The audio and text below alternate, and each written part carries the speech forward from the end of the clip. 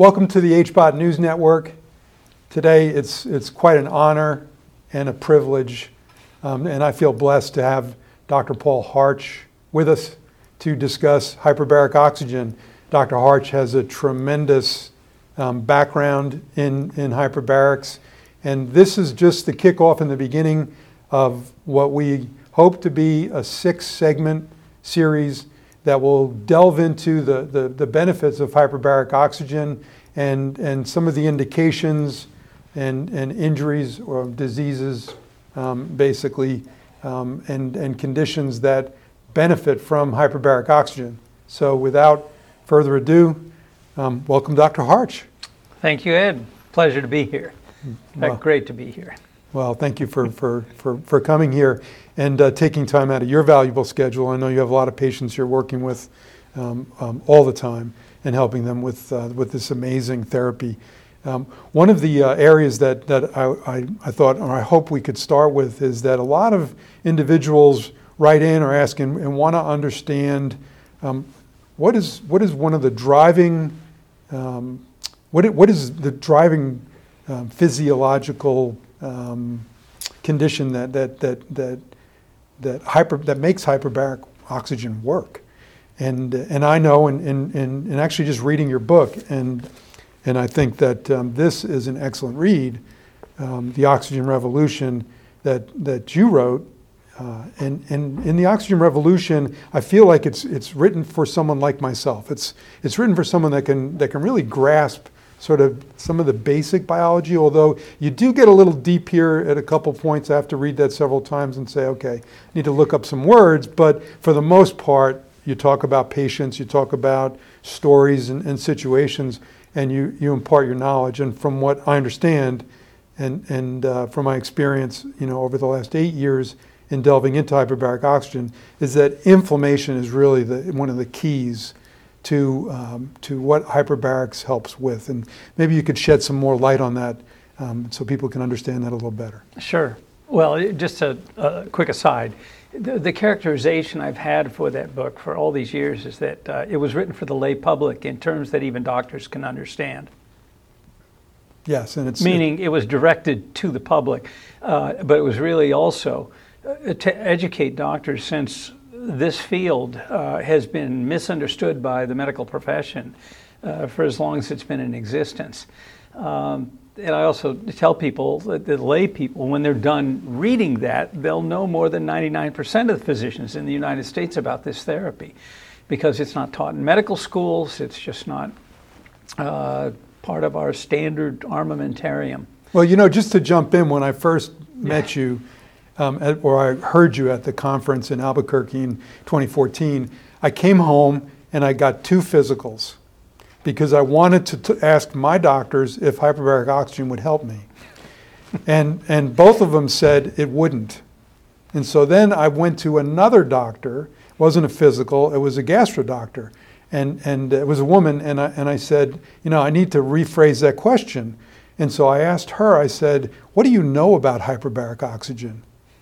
And she said, not much, but if you find something that can help, the gastrointestinal system, I'd be very interested in hearing that. And so I tell people, don't ask your doctor if it's good for you. Ask them what they know about it. To your point, they don't know much about it.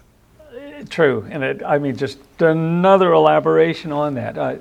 We're in the habit, and it's unclear exactly why, but I guess with doctors, they're expected to know everything in medicine. And so when you're asked about something you really don't know anything about, you almost feel compelled to give an answer. And often, in the case of hyperbaric oxygen therapy, it's a negative one. So you've got an open-minded GI doctor there, and I find the female doctors are a little more open-minded than the male doctors, but she at least was admitting what is the reality. We did a survey, one of our fellows in 2014, and she called up all American medical schools, some 110 of them, I think it was. And she got answers from 75% of them. And of those 75% teach nothing about hyperbaric medicine, 0. The other 25% have a part of a lecture or one lecture. So my generation of doctors, and still to this day, are really taught or informed nothing about it. They have to find it out on their own. And I went to Johns Hopkins Medical School and was told by my junior resident in my first rotation in the hospital when I overheard some doctors. We were walking through the hall. One of them said, how about hyperbaric oxygen for this patient? And I waited till we were down the hall. I said, what's hyperbaric oxygen? He said, it's a completely unscientific procedure, been thoroughly disproven, charlatanism, snake oil sales, and fraud. Don't ever ask about it again, and don't be concerned with it. And I thought, well, okay, I got that. 8 years later, I'm in New Orleans joining a diving medicine group. I have to go learn about hyperbaric therapy. And here's all this science, and it's like, where's the disconnect here? So anyways, getting back, though, to what it does and the process effect on inflammation. Inflammation is probably the dominant driver of so many chronic diseases. Our immune system, let's say, gone awry or been stimulated in an odd fashion by some offending agent, chemical, injury, you name it. The beauty of hyperbaric oxygen is that one of its dominant effects is on inflammation. It is anti-inflammatory. And this was not quite appreciated as much until 2008, when an experiment was done by a Dr. Cassandra Godman up in Massachusetts. And Dr. Godman took skin biopsies from patients who were, having like a mole biopsy. And they extracted normal tissue and took the cells that line the tiniest blood vessels in the tissue. They're in our entire body. And they put them in a petri dish, put them in a hyperbaric chamber, and gave them a single hyperbaric treatment and did a mass gene array analysis for 48 hours. At the end of 24 hours, 8,101 of our 19,000 protein coding genes in our 23 chromosomes were either significantly turned on or turned off, suppressed, by that single hyperbaric treatment. And the largest clusters that were turned on were the anti-inflammatory genes and the growth and repair hormone genes. And the largest clusters suppressed were the pro-inflammatory genes, the ones that cause inflammation. So this therapy, unbeknownst to everybody, except the people who have used it, experienced it for a condition where inflammation is present, is probably the most elegant, panoramic, wide-ranging, and longest known anti-inflammatory therapy known to man. So when they say, you see these commercials on a new drug that's come out and they're trying to do some gene therapy, they're manipulating a handful of genes. When this is true, it doesn't make a lot of sense that this is not widely used. And so hence that's why I could not believe all of the, at that medical conference in Albuquerque, all of the different indications, were discussed there. There's so many. And as I say, with the presenters, the doctors, the scientists that were presenting them, that there were hundreds, if not thousands, of dots on the graph, which were people. And so this was not just a small sample. There was a lot of research that was presented there. And, yes. And I think that was, as you've mentioned in our discussion today, earlier before the program, was that might have been the first time you brought that to a conference and you talked about it, was in Albuquerque. And I think you mentioned that even in your book. Yeah. It was such a eureka moment when there was the indication for that. But now here we had gene evidence with human endothelial cells. And our endothelial cells that line our tiniest blood vessels are the most reactive in the human body. And think of it, that's where much of our disease takes place, is at the tissue level with the tiniest blood vessels there. It's where all inflammation takes place, or at least the majority of it, and so much disease pathology. So yes, to have something that could affect so many different diseases, that actually has been one of the biggest criticisms of hyperbaric medicine. That there was an extremely critical article written by a prominent pulmonologist in 1987. And he wrote it, he was the editor of the most prominent journal, Chest. And he and his medical student wrote this article, and it was Hyperbaric Oxygen Therapy, a therapy in search of a disease. And they listed 132 or 139 diseases that people had claimed hyperbaric oxygen had been applied to successfully. And in my book, I talk about how this is a very generic treatment, and we can talk about this later, how it addresses things at a very basic level that you can, if you're a creationist, we were created to be sensitive to oxygen and pressure changes. If you're an evolutionist, we evolved, every living organism, to be sensitive to changes in pressure and oxygen. And it's an adaptability phenomenon. But what became evident is that when you looked at all of these diseases, they are all wounding conditions of one type or another. And wound used in the broad sense that any insult to the human body induces tissue injury, and with that, there is inflammation. It is inescapable. It's like plugging a DVD in and it runs the same way every time, the inflammatory reaction. And the beauty is that hyperbaric oxygen can impact that inflammatory reaction at any place along the spectrum. It's interesting. And with many diseases as a result. And when you hear about different diseases and even drugs, you see or you hear the word inflammation is thrown in very often. Yes. That a drug, in fact, you're taking a drug, that it could cause inflammation. So you can get an inflammatory response from this foreign chemical being put into your body. And exactly. One of the things that when I left that first conference after hearing your lecture is that I started reading these clinical trials and these studies. And hyperbaric oxygen, of course, I think you gave a number of 40,000, in that first conference that I went to, that there were 40,000 published articles and studies that were out there. It was a big number. I know that, more than I could ever, read in that, in a reasonable amount of time, of course. And so what I found is no matter what the indication, there was always that word, inflammation. And it seemed like inflammation was what you just said earlier. It's one of the drivers for all these diseases. So I had met somebody that was interested in our hyperbaric discussions, and she is the chairman of the National Science Board, so presidential appointee, lives in Chapel Hill, Prabha Fernandez. So we would meet at Whole Foods for hours and just talk.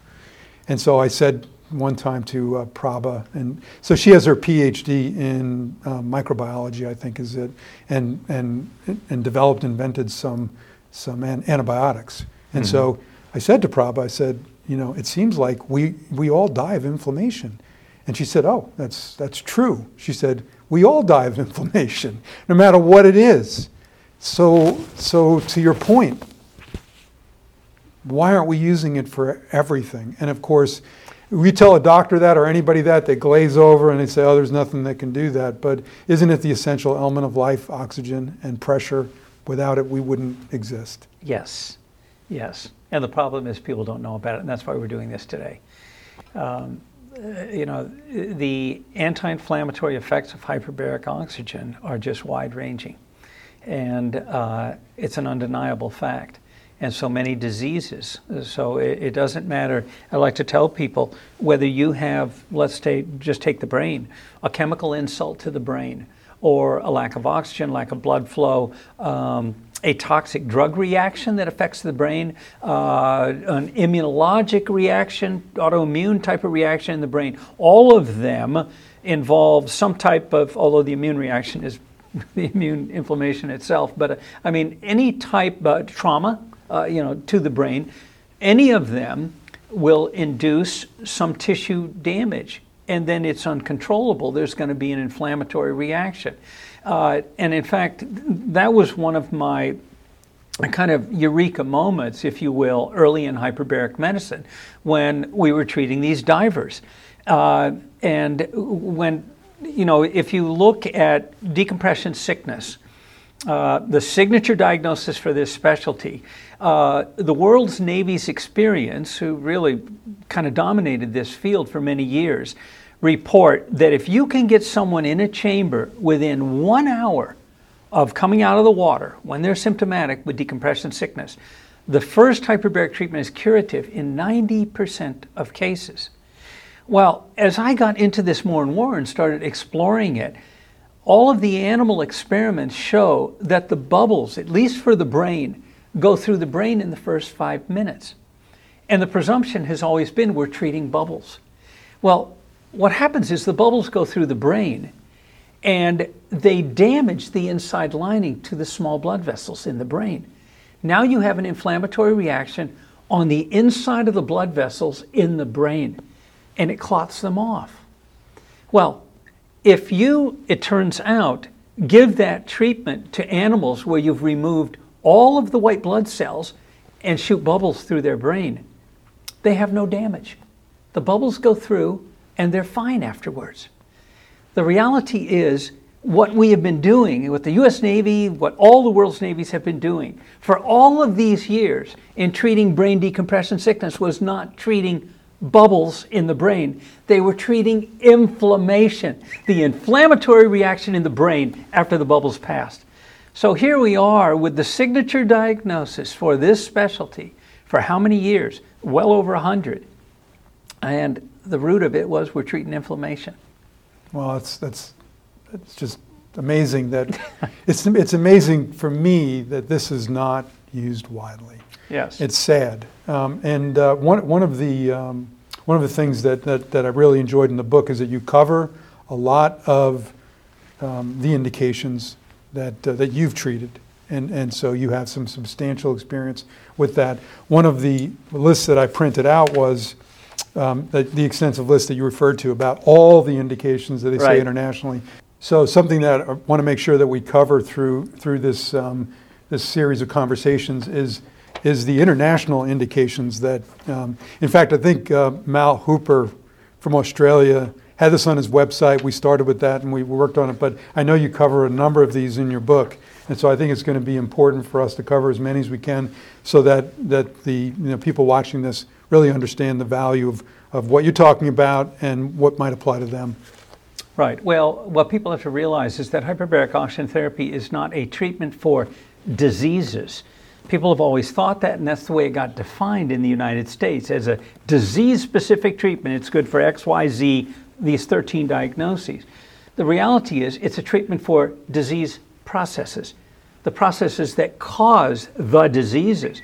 And these are basic processes that are present in many, many diseases. So, and that's why hyperbaric oxygen can be applied to so many of them, such that critical article from 1987 that said, look, 132 or 139 diagnoses hyperbaric oxygen applied to. In my book, I said, well, that may actually be a conservative number. We may have application to many more diseases than that. And if you look at them, you can really, the vast majority of them can be understood as wounding conditions. This is a treatment for wounds in any location and of any duration. So can I paraphrase that? Of course you can. Stop the bleeding and let hyperbaric oxygen do the healing. Yes. So you still got to stop the bleeding. You do. It doesn't do everything. That's right. Okay. Thank you, Dr. Harch.